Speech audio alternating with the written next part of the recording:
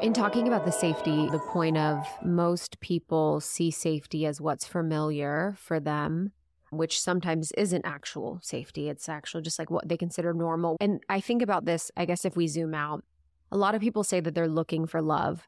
But in that, would you say people are more so looking for familiarity rather than love? Absolutely. And I think we look for that in ourselves first and foremost. And I talk about a concept that I call the conditioned selves in this book, which are kind of neurobiological patterns, right? All of these beliefs that live in my mind about who I am in a relationship, whether I'm the caretaker, whether I'm the hero worshiper, whether I'm the overachiever, the underachiever.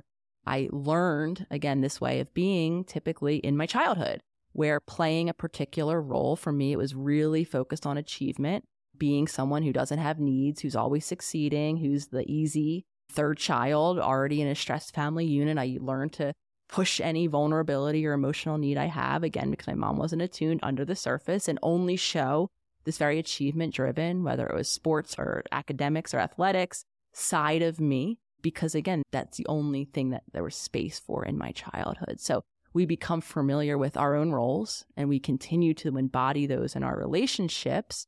And then typically we look for a very familiar dynamic in other people, defined again by those points of connection or those points of kind of the somewhat safety that we can create, minimizing the explosions or keeping the parent, in my case, as attuned as possible and not separate or giving the silent treatment. And whatever it looked like in childhood, not only do we seek that in others, in my opinion, and the reason why I call it neurobiologically wired is, again, it's not just a theoretical thing, right? This is, again, a familiarity that lives in my body. And you even talked a bit about with your friend. And again, I don't know what was the case, but a lot of us, if we have high moments of stress and of chaos, we can easily define that as, and we look then for the partners in which we can co-create these cycles, and we call it passion. And when that goes away, and or if it doesn't exist and we have a calm, grounded, secure partner on the other side of us, well, oh, this person's boring, right? What is this? This isn't love. And before long, I'm looking to create that same. So it's, I think, both. It's us. We've become familiar with how we feel in certain states, and we've then become familiar with dynamics that are co-created. And before long, we continue to seek, and I call that the trauma bond cycle that I think we all find ourselves in. We seek that point of familiarity, that cycle, the way we know ourselves and others, until, of course, we become conscious of all these patterns and begin to embody the new choices. Because it's not enough just to read the book. It's not enough just to have very well-meaning friends that are saying, hey, here's that same dynamic again, like run for the hills. We actually have to teach our body and our nervous system a quite literal new state or a new way of being, so that over time, what we're calling boredom, right, can actually be redefined.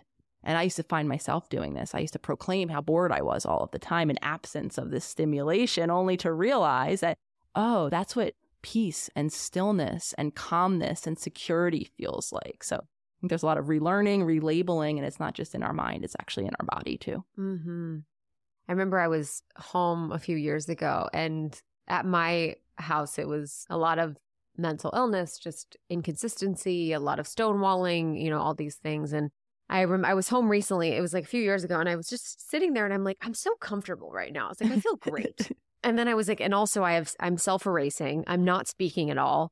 I'm like not sharing who I am. And I was just, it was such a funny thing because I'm like, this is not my worst self, but this is like my least sparkly, most muted, most dull, most like non-existent, erased self. And then I was literally sitting on the couch like, I'm so peaceful right now.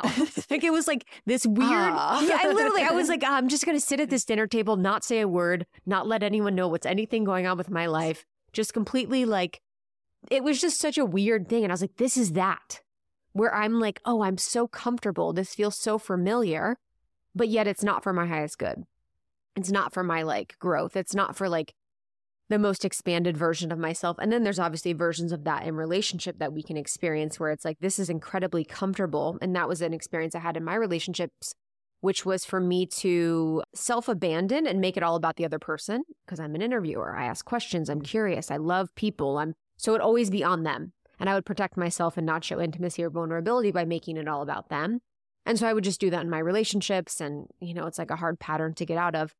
But when you talk about the trauma bond cycle and the spark, when we're looking to relationships or dating, if someone's about to go dating, should they be looking for a spark, or is that going to be a trauma bond?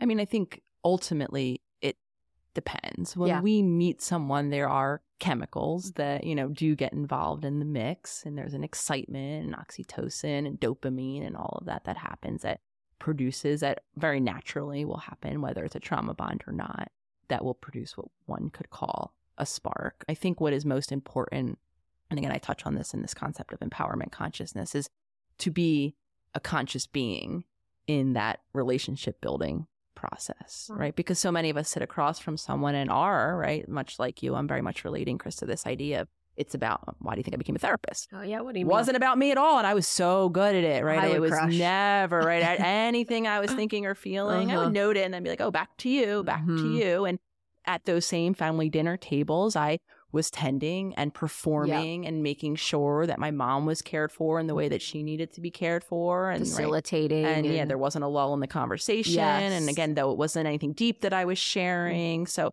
I continued that same sort of pattern of performing. And I think what is so important is to just be that awareness, right? Kind of be that observer in those moments where if you are someone who is attracted or familiar, I should say, with sparks and explosions, we should call them more than a spark, right? And this chaos and this stress, right? Being the active participant. So not only being aware that, oh, wait, there's someone else here and I'm here as well. And it's not just about me making sure that they want a second date with me. It's also about me tuning into, well, how do I feel when I'm exchanging with this person? Are we sharing interest? Are we sharing values? Are we looking for life that goes in the similar direction or the similar path, right? Inserting me. And then again, being that same conscious being and determining, okay, well, how do you make me feel?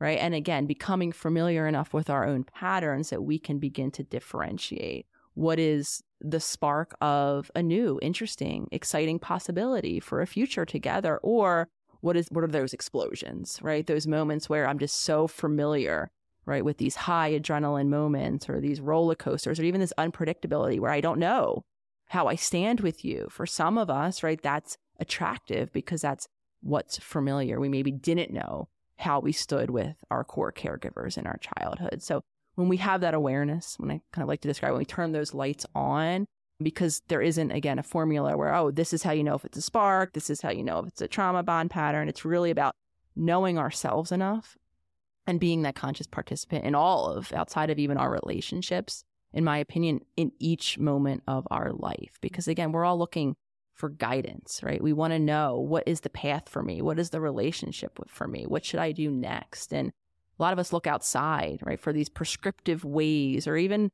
we become, very grounded in maybe our habitual patterns, right? The things that work in terms of caring for my body today. Though the reality of it is, we don't actually know. The uncertainty begins in this now moment. We don't know what comes next. We're all in an aging body that's going to have different needs at different developmental times. Our emotions shift and change. I can make an argument every 90 seconds if we allow them to, physiologically, if we don't continue to live them on in our mind. Of course, some people live in emotions from decades ago. And so to actually attune to that guidance, it really is a moment-to-moment decision where we're dropping in. We're noticing what we're thinking, how much of it is habitual. We're noticing what we're feeling in our body, because emotions can guide us, right? If we allow them to be those guiding moments, not emotions that we've lived on for decades to come. Thank you so much for tuning in to Morning Microdose by Almost 30. We hope you enjoyed waking up. As always, we encourage you to take what resonates and leave the rest. If you enjoyed this trip, tune into the full episode on the Almost 30 podcast. All episode information can be found in the show notes. Make sure to subscribe, and if this becomes a part of your morning routine, be sure to share it with a friend. We have new inspiring doses Monday through Friday.